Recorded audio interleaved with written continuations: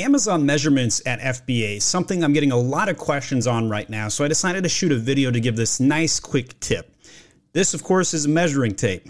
Anytime Amazon is messing up the measurements of your items, it is costing you hundreds of dollars, sometimes $1 or $2 per item shipped. If you're sending out hundreds of units a week, you get the idea. Here's the tip. Simply take the measuring tape, measure your item, and take a picture with your cell phone showing the measuring tape right next to the item directly in the picture, and tell them, hey, you have my measurements as XYZ, but in fact, it's 5 inches. It's 5 by 4 by 3, and you have marked it as 8 by 17 by 2.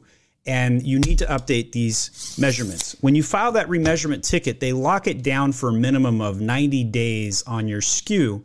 So when you're filing the appeal for the remeasurement, giving them hard, cold proof where you're showing those actual measurement numbers with the measuring tape is your fastest and best way to fight the appeal. If you just simply tell them the information or ask them to check it again, 9 out of 10 times they're going to come back with the same information or simply ignore you. So that's why it is in your best interest to prove it with undeniable evidence to show them. And then when that doesn't work, then ship out that proverbial email over to jeff@amazon.com. Cite the case, show the picture, and say, hey, your team can't measure. Please fix. Once you have the measurement fixed, of course, then you can file for reimbursements for all the overcharges that Amazon gave you, and you're off to the races for hundreds of more dollars in your pocket.